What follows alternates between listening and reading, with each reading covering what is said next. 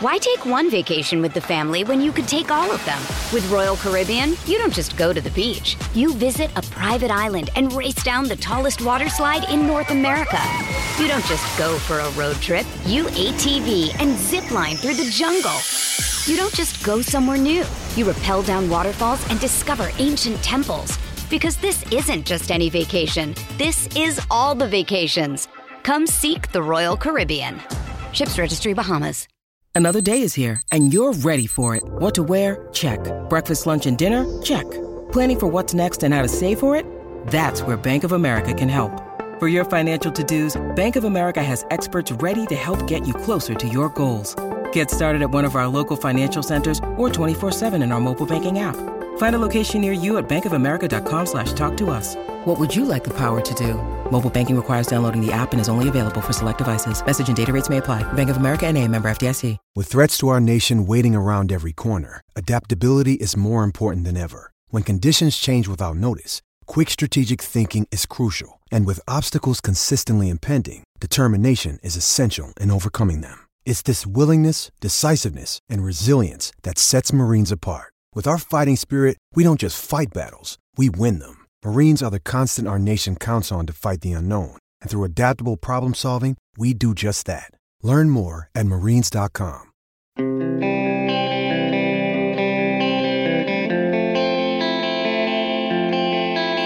Well, they absolutely unequivocally had to win these two games before the 4-game trip out west.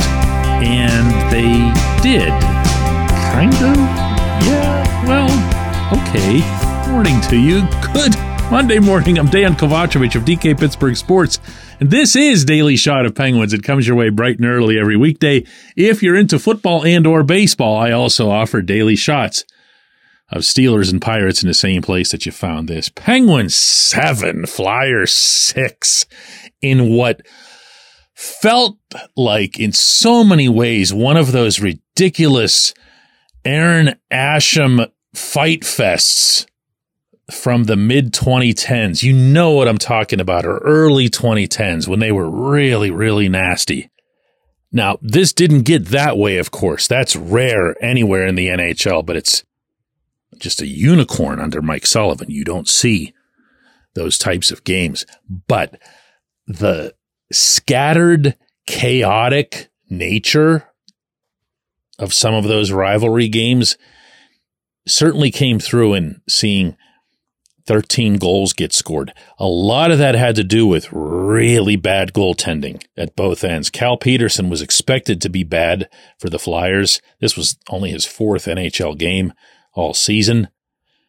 And he really came through in that regard. What wasn't expected was Tristan Jarry being as bad as he was. And I'm not even just talking about the 6 goals on 26 shots.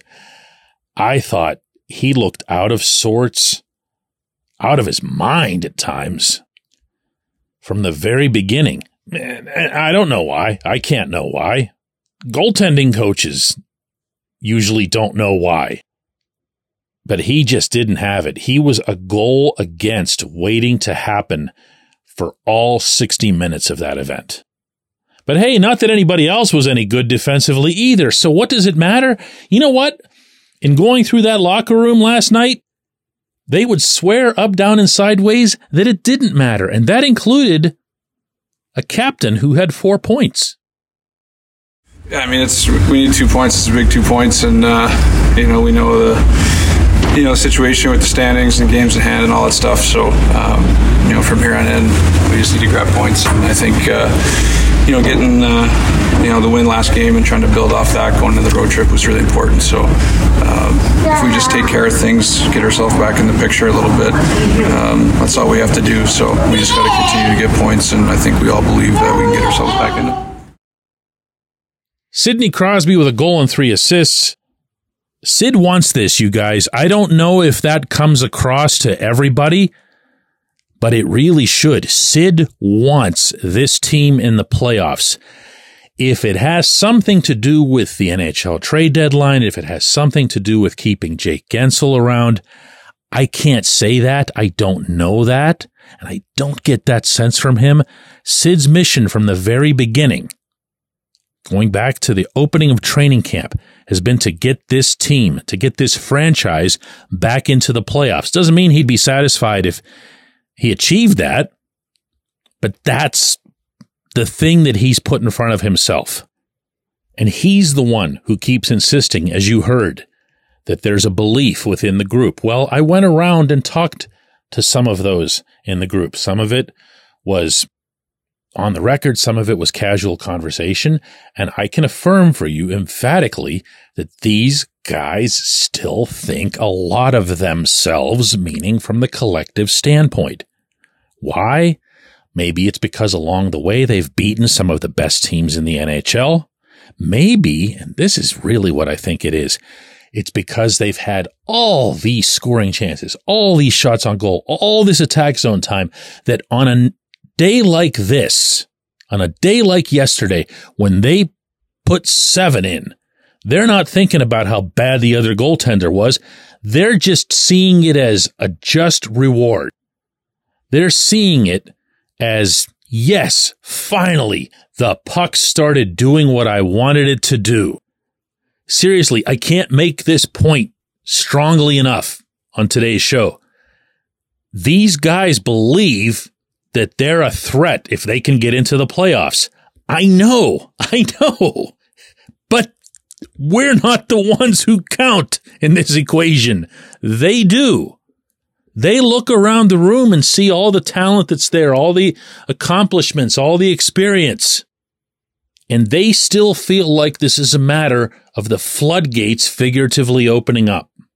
And there's just going to be this barrage of goals, and they're going to stick together and play their system. And I know, but I'll say it again. They're the ones who count here. They're the ones who flew 4.5 hours to the West Coast.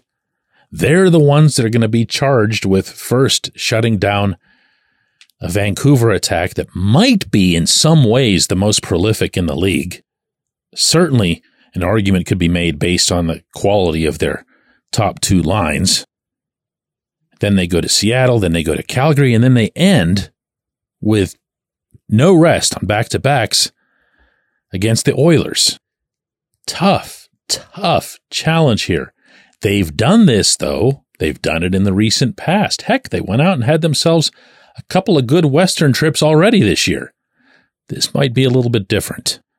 2 of these opponents are pure offense. And if the Penguins perform anything at all like what we witnessed yesterday, and the performance itself was gross, the outcome wasn't, the performance was, they're just going to get slaughtered. But there they go. 7 points behind the Flyers, 4 games in hand on the Flyers. The Flyers don't look like they're going anywhere. You still have to pass up the Devils and the Capitals along the way, but it's not unthinkable. And believe it or not, it doesn't really hang that much on what happens at the trade deadline. Would it help the immediate cause if Jake Guentzel was still here? Sure. Would it help the immediate cause if Brian Rust didn't get hurt yesterday? Sure. Yeah, absolutely. He's only just starting to get on one of those Rust-like rolls. Might the deadline even in some weird kind of way help the Penguins immediately? Don't laugh that off. We can't say on one hand that what this team really needs is youth and freshness and energy, and then say as soon as youth and freshness and energy comes along that it's going to kill them in the short term. That doesn't make much sense. They, though, aren't thinking about this. They aren't focused on this. They want to beat the Canucks. That's it. When we come back, J1Q. Why take one vacation with the family when you could take all of them? With Royal Caribbean, you don't just go to the beach. You visit a private island and race down the tallest water slide in North America. You don't just go for a road trip. You ATV and zip line through the jungle. You don't just go somewhere new. You rappel down waterfalls and discover ancient temples. Because this isn't just any vacation. This is all the vacations. Come seek the Royal Caribbean. Ships Registry, Bahamas.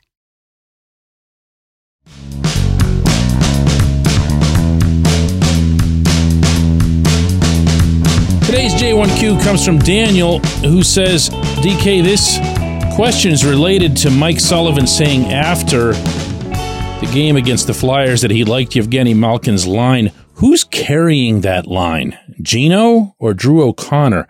I liked what I saw from DOC and Valtteri Puustinen more than Gino in this game. He looks unengaged at times and, to me, sloppy and just not driving play like the other first ballot center that we have. Daniel, it was a weird game for Gino.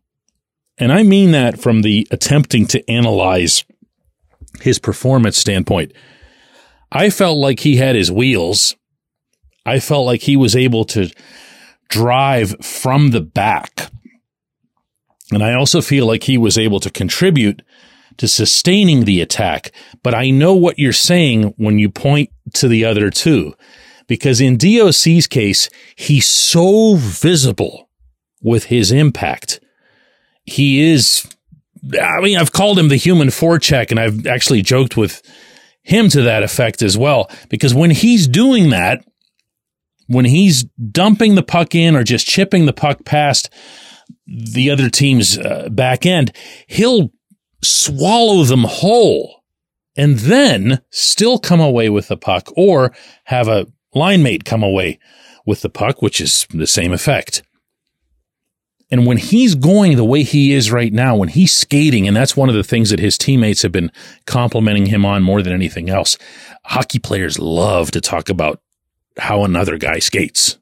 It's just part of their DNA. Skating is such an enormous part of ice hockey, and yet it doesn't get discussed nearly enough. He's just flying right now. And when you add on to that the comments that Sullivan made a couple days ago about Puustinen skating, about how he looks and is a lot faster, and how he's getting to pucks in short spurts quickly enough not only to win them, but also to be able to turn and face the inside of the rink and see what he needs to see before there's somebody on him. He's been really, really good in that regard. Here's what's missing. Gino is a late arrival to the attacking zone. He has been a late arrival, not fashionably late, not lazy late, but because that's been his style ever since he came to the NHL, and I'm sure before he got here. He has always been the trailer. And he was again in this game yesterday. The catch was that really neither DOC nor Puustinen were able to hit him. They looked. There was traffic there, and the puck just didn't get through. I guess you could give the Flyers some credit for defending that well, even if they gave up 7 total goals. But that was the only part I felt of this line's overall day that didn't go right. Everything else did. They were so effective. They were so aggressive. They maintained the puck in the Philadelphia zone better than any other line, and they were rewarded for it in the form of DOC's late goal that gave the Penguins a lead they would never give up. I appreciate the question. I appreciate everybody listening to Daily Shot of Penguins, and we're going to do another one of these tomorrow.